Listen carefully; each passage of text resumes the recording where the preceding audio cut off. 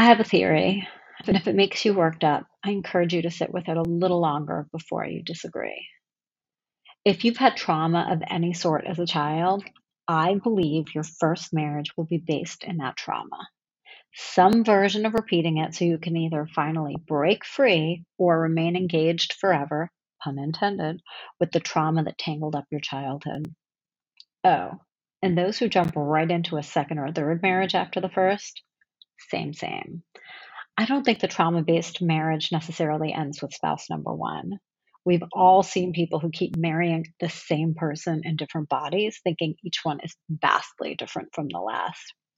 You can't bury the past, but it can bury you. Of course, there are friends who've had the blessing of a balanced and mostly normal childhood. I'm not talking to you. But honestly, I don't think anyone like that comes around this particular neck of the Substack woods anyway. I almost wish we could enter that first marriage with different expectations. Like, buckle your seatbelt, Timmy. We've got some work to do as the roller coaster takes off so we can loosen up and learn instead of be in resistance when our stuff rubs against each other. And I wish our friends who didn't meet the one when all their friends were coupling off would just realize they're perhaps more inclined to do the important, deep, and painful work of healing as a solo mission, and then be ready for the great love of their life in their late 30s and 40s. And yes, there's the procreating issue. Science seems to have provided a lot of solutions there, but I don't have all the answers. I just want to reframe first marriage for people who have gone through trauma. I have yet to meet someone who has had childhood trauma whose first marriage doesn't mirror that trauma, who isn't thrashing like a fish on a hook at times to make said marriage work and is missing the opportunity folded into the suffering. I was thrashing like a fish on a hook to make my marriage work for a quarter of a century. But unlike the thrashing fish who ends up as someone's dinner, there was some element of magic and mystery at play. I transformed. I grew. I left my career and found myself. I learned how to cook to repent for my sins and today nourish my family every night. I completely disregarded my need for sexual connection and discovered a vibrator and pleasure at age 48. I finally learned how to be generous. In other words, make the first effort at reconciliation, even if I wasn't in the wrong, instead of fighting to the finish. I left my marriage an entirely different person than I entered it. And yet, I didn't want to leave it.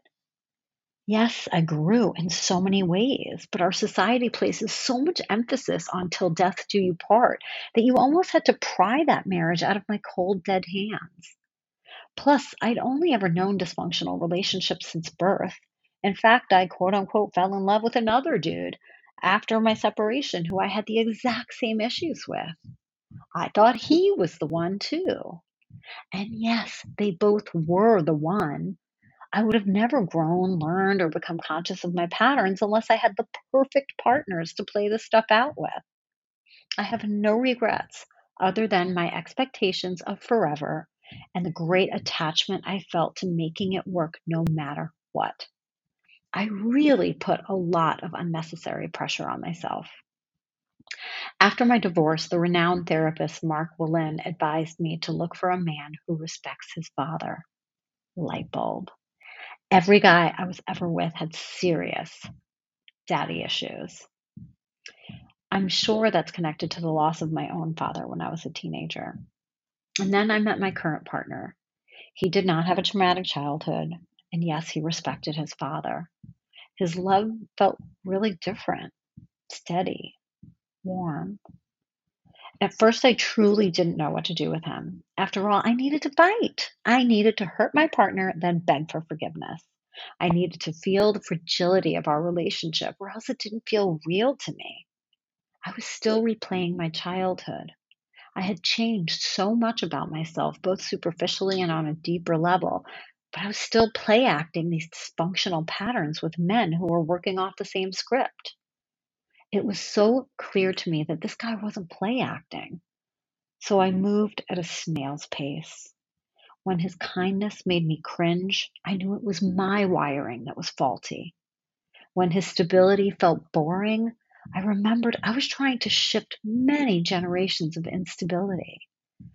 My natural instincts were leading me astray from the path and journey I am committed to and should not be my compass in relationships. So I kept asking for space, very slowly dipping my toe in the healthy relationship waters.